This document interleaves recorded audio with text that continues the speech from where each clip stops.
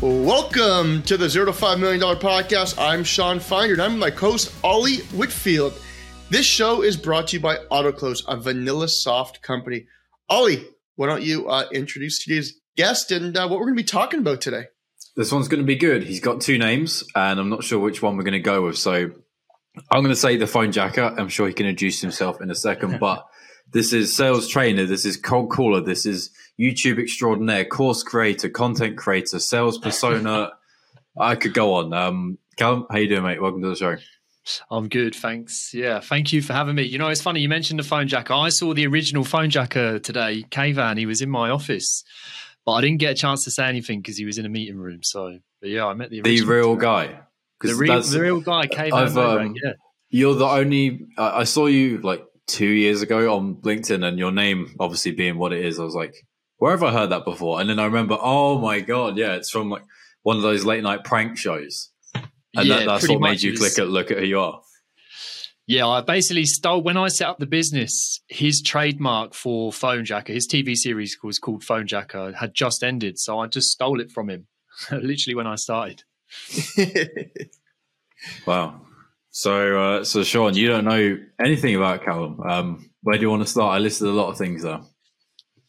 Well, I'd like to, tell me, maybe get from Callum's own words, kind of what you do, what your business does, and we'll go from there. Yeah. Well, why don't I start from where it all started with the Phonejacker? So I think it's coming up to 2 years now. Initially, I started out self-employed, offering prospecting as a service, primarily cold calling, right? Which is where I stole the name, the Phonejacker. And yeah, I did that for best part of 18 months. And then I thought I'd had enough of this. It's intense, sitting on the phone all day, trying to schedule meetings and the rest of it. And then I thought, right, I'm ready to go and teach other people how to do it. And so I thought, right, I'm going to do that. And yeah, I don't even know how long it's been. Not that long, a few months since I've kind of transitioned over from doing prospecting as a service to sales training. And as Ollie alluded to, in that time I've launched an online crash course, helping people telephone prospect, one-to-one training, in-house training for corporate companies. And then, yeah, just trying to grow that with marketing across YouTube and primarily LinkedIn. That's where I started. So yeah, that's a whistle-stop tour of where I've been and what I do now.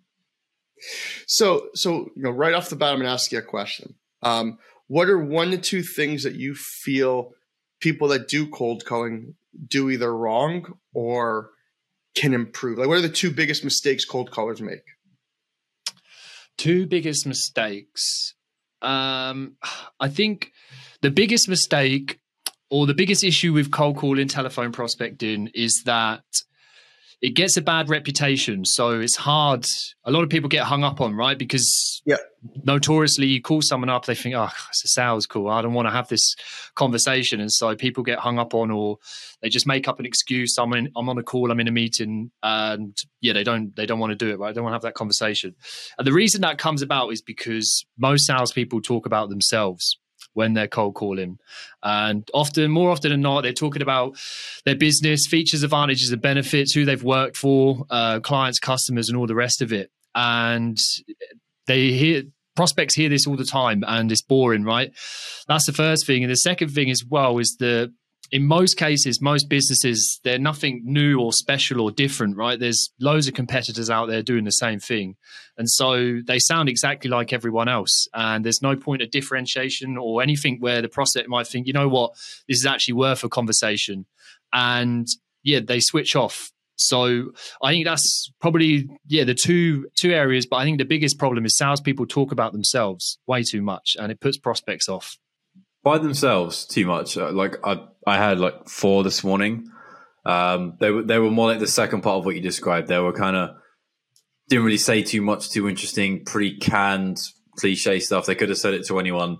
I don't expect like super A1 personalization. I'm probably not the top of their list of buyers, but I don't think they spoke about themselves. By that, do you just mean like them and their company and what it does, and I'm like another person on the list, or like when they get on the phone, it's like I would like to do that. I am busy on this day. Can we talk that day and that type of thing? Yeah, no, it's a really good question. I think the crux of the answer to that is what motivates people to buy, right, is emotion first, and then they justify it with some form of logic or intellect. And so the emotion part, people are motivated to move away from pain far greater than they are to move towards pleasure, right? What I was taught is you'll move your hand away from a hot stove quicker than you will towards an ice cream, which I thought was a good analogy. And so knowing that, and knowing that people are going to be motivated to buy if they're trying to move away from some painful or problems in their world, then that's what salespeople need to talk about when they're prospecting. And so back to your question, Ollie, and the point that you made is that a lot of salespeople talk about themselves, i.e. features, advantages, and benefits of their products. And also they try and impress prospects by telling them how great they are and all these clients that they've worked with and all the rest of it. But unless the prospect is experiencing some sort of problem or symptoms of problem that your product or service can fix, they're never going to be motivated to buy. So yeah, that's kind of what I'm alluding to. And I guess what most salespeople don't probably appreciate or understand. And by not doing it, they struggle with prospecting and cold calling. And that's why it's so much harder than it needs to be. So I have another good question. I like talking to people that have been there, because I was never, I never did much cold calling in my day. Just never enjoyed it. But I feel like when I have done, I've been successful because I use, personality winniness. But I want to see what you think about this. I actually get a lot of cold calls. I got one yesterday when I was actually heading to the dentist. And one I do like when people intro that cold call is when they tell me right away it's a cold call. Yeah. So meaning right off the bat, they go, hey, Ollie, this is a cold call, but I just want 30 seconds of your time. I'm not going to beat around the bush. Instead of somebody saying, hi, is this Sean? Oh, are you the GM at Auto Close and etc.? I already know right away. So if you just tell me, being honest with me and say, listen, this is a cold call. It's part of my job. I just want to can I have 30 seconds of your time? You're not going to find people say, no, I'm not giving you 30 seconds. They'll be like, okay. Like I always say, okay, shoot, like go. Yeah. What do you think about that? Yeah, well, it's pretty much exactly the sort of opener that I would use. And I guess you've got to understand, I guess it's probably the same in the US, but definitely in the UK, that when we think about prospecting in the B2B space and like generic sales that we often see on LinkedIn and YouTube and all the rest of it, most people aren't cold calling. But outside of that, you've got B2C companies, right, which probably are the majority of cold calls and prospecting calls that people get. And they often start with an opener of just, hi, Sean, how are you today, right? And first and foremost, it's a sales call, but you also know that it's this disingenuous question because they don't really care about the answer. And so to your point about just being upfront and honest and candid about what the call's about, you're going to get a lot more success because they know exactly what to expect, right? And when you're one of 100 calls where everyone else is saying, hi, how are you? You stand out like a sore thumb, right? And so for that reason alone, it has more success than all the other openers that are out there. So yeah, I use, like I said, something very similar to what you've just went through there, and people still hang up. That's fine, but 90% of people will give you 30 seconds. And for me, that's good enough. So I'll keep doing it. Candid's the word though for that. I feel like it's just putting down the barriers. You're just saying, look, it is what it is. You don't have to carry on, but at least it's not like this cringy yes funnel. Because back in the day, I don't know whether this was like officially taught, but you used to have to try and get as many yeses in a row, and that's sort of synonymized with buying behaviors. And it's like BS. People know that they're being asked questions that answer yes 50 in a row. But I'm kind of looking forward to a new meta tactic because that's like people like you, people like us. When we're asked what's a good cold calling tactic, that's the one at the moment, and it has been for a little while. I'm kind of looking forward for there to be a new one in a while. Not that there's anything wrong with that one, because like you say, not everyone's getting 100 cold calls, and when they are, they're not that good. So that one looks really good. But I'm looking forward to like a new alternative thing at some point. Just me, my 2 cents. Yeah, I mean, I get bored of saying it because I say it every single day, right? But I'll keep using it until it doesn't work. And then when it doesn't work, I'll come up with something else or think about something else. And try and figure out another solution. But I think you're right, because we live in our own little echo chamber of B2B sales on social media. Like you hear the same pattern interrupts and openers all the time, but that little echo chamber probably accounts for less than 5% of the sales world, right? So yeah, something to kind of bear in mind. Speaking of the echo chamber, I have to ask you. Sorry, Sean. There's a few things about like Callum's persona. I guess is the right word. Like it's really worth digging into. Particularly your LinkedIn feed. I'm going to swear a little bit here. No fucks given. You just do whatever happens. Like there's pictures of you wearing wigs. It's like your own inner monologue of, you know what, this will be weird, and I'll just do it. Is he wearing a wig right now? Or is that his hair? This is. I'm not going to expose them. You could be, Sean. You're looking a little bit long at the back there, but that's a topic for another day. But you seem to just do whatever, and I find like I know you do a lot of different channels. You do YouTube and other things too, but particularly your LinkedIn, it's like anti-corporate. Here's me doing a selfie with a laptop. Like, oh God, really? It's so cringy and boring. But yours is like funny, very raw and authentic. Like, is this like your? Because I couldn't do anything more polished than that. Is this your skill level? Is this on purpose? How do you think of what these things you're going to post are going to be? You know, it's a really good point and set of questions because I don't really think about it too much. A lot of the kind of persona that I put out there on LinkedIn is actually me, and a lot of my friends would say, "Yeah, I can get your personality through it." So that makes it easier because I don't have to force it, right? And the other thing is when I picked the name, the Phonejacker, that was just for marketing, and I just thought I just need to stand out. And like you said, if you go down the corporate route and a lot of these kind of lead generations and sales agencies, a lot of them have got boring names. And so I just wanted something that was different. And like we discussed earlier, the Phonejacker was a comedy series where he made prank cold calls basically. And I loved it. And I was like, I'm just going to steal that. And by doing that, it kind of gave me license to, because it's quite a fun name and like you said, not very corporate, gives me license to play around with it, right, and have a bit of fun. And yeah, I just did that. And the other thing as well is I'm just self-employed, so I can get away with anything, right? I haven't got a CEO or a director breathing down my neck trying to kind of like have some control over. I can literally do what I want. And so often I do. And yeah, the stuff that works just hangs around, and whatever doesn't, yeah, you never hear from it again. So yeah, that's basically it, I guess, the answer.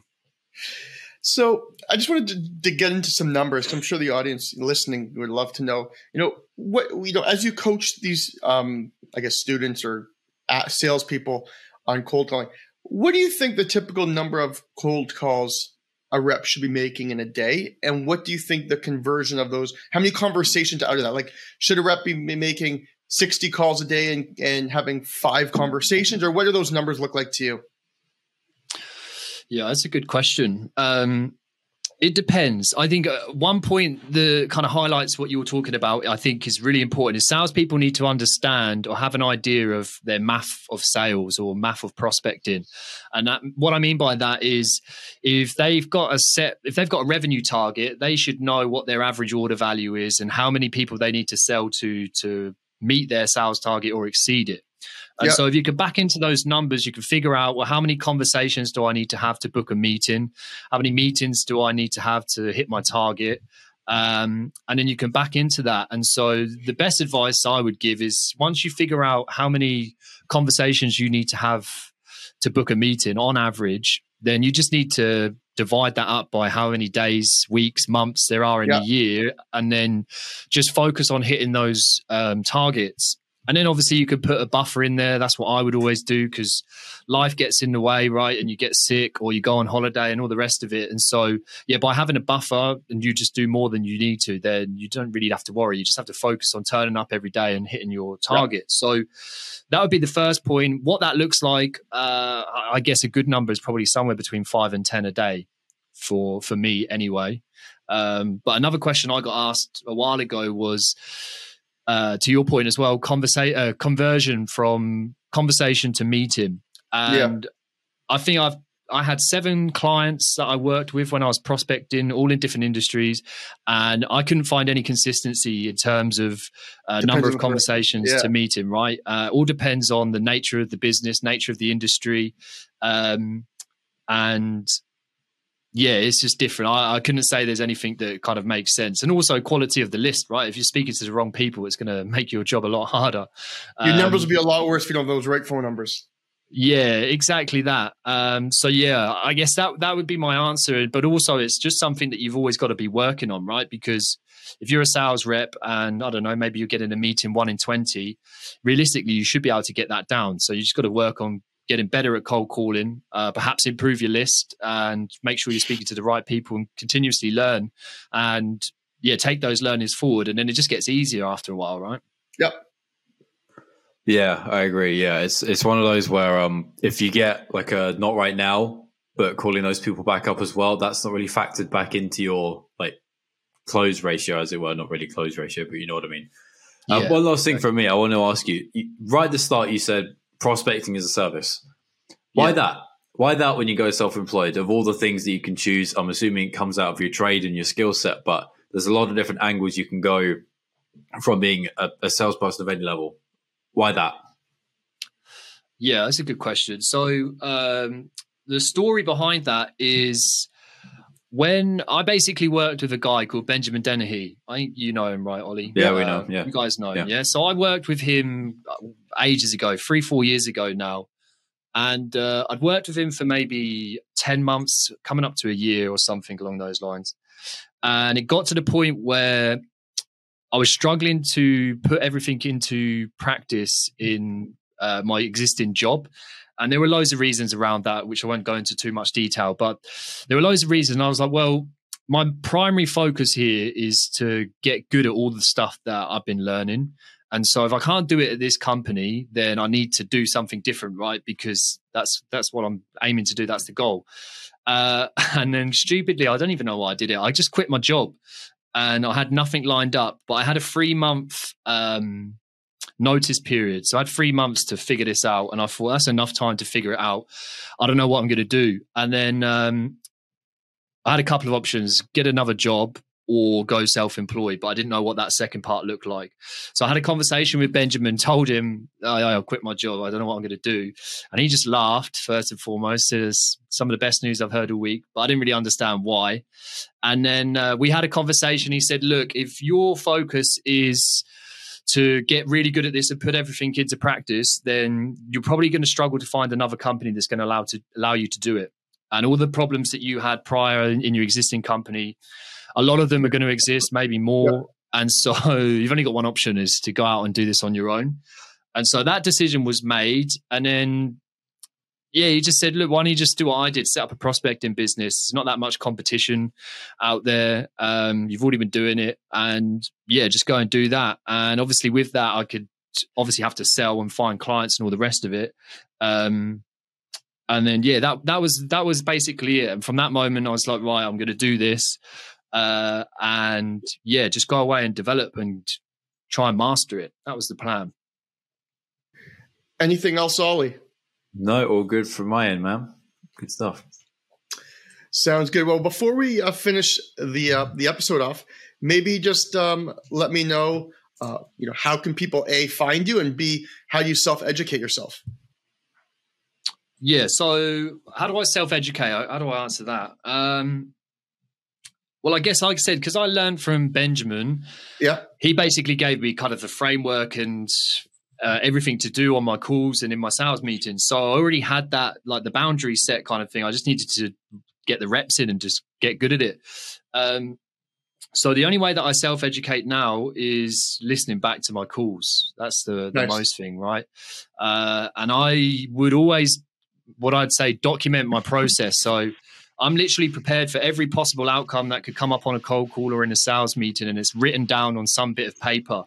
And the moment it isn't, and I mess up and I don't know how to respond to a question or an objection, then I'll go away and I'll try and figure out, well, what's the response? How should I handle this? Or what could I have done better? And yeah, it's just continuous improvement after that, right? You just keep doing it. And yeah, every client, every industry, there was always a nuance or something new that came up that I had to figure out, or a problem to solve. And so, yeah, in terms of my own development, that was really interesting and really good, because kind of helped me sharpen my tools in loads of different industries, right? It made me more well-rounded when coming to prospecting. So yeah, that's how I self-educate myself now. But yeah, I have a process and a framework that I operate in, which doesn't really change. And yeah, so where can people find me? LinkedIn, the Phonejacker, Callum Beecroft. You can find me there. Yeah, I've got a YouTube channel. Also, I think my handle's the Phonejacker. So yeah, I post loads of videos and stuff there.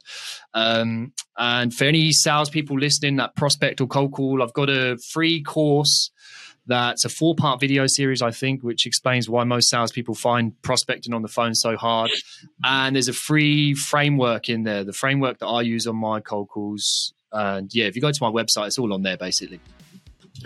Perfect. Well, thank you for joining us today. This has been a great episode on cold calling. And thank you also to everybody listening. If you enjoyed the show today, don't forget to give us a 5-star review wherever you're listening from, and subscribe so you don't miss the next show. Callum, thank you so much. And everybody else, see you soon. Pleasure. Thank you.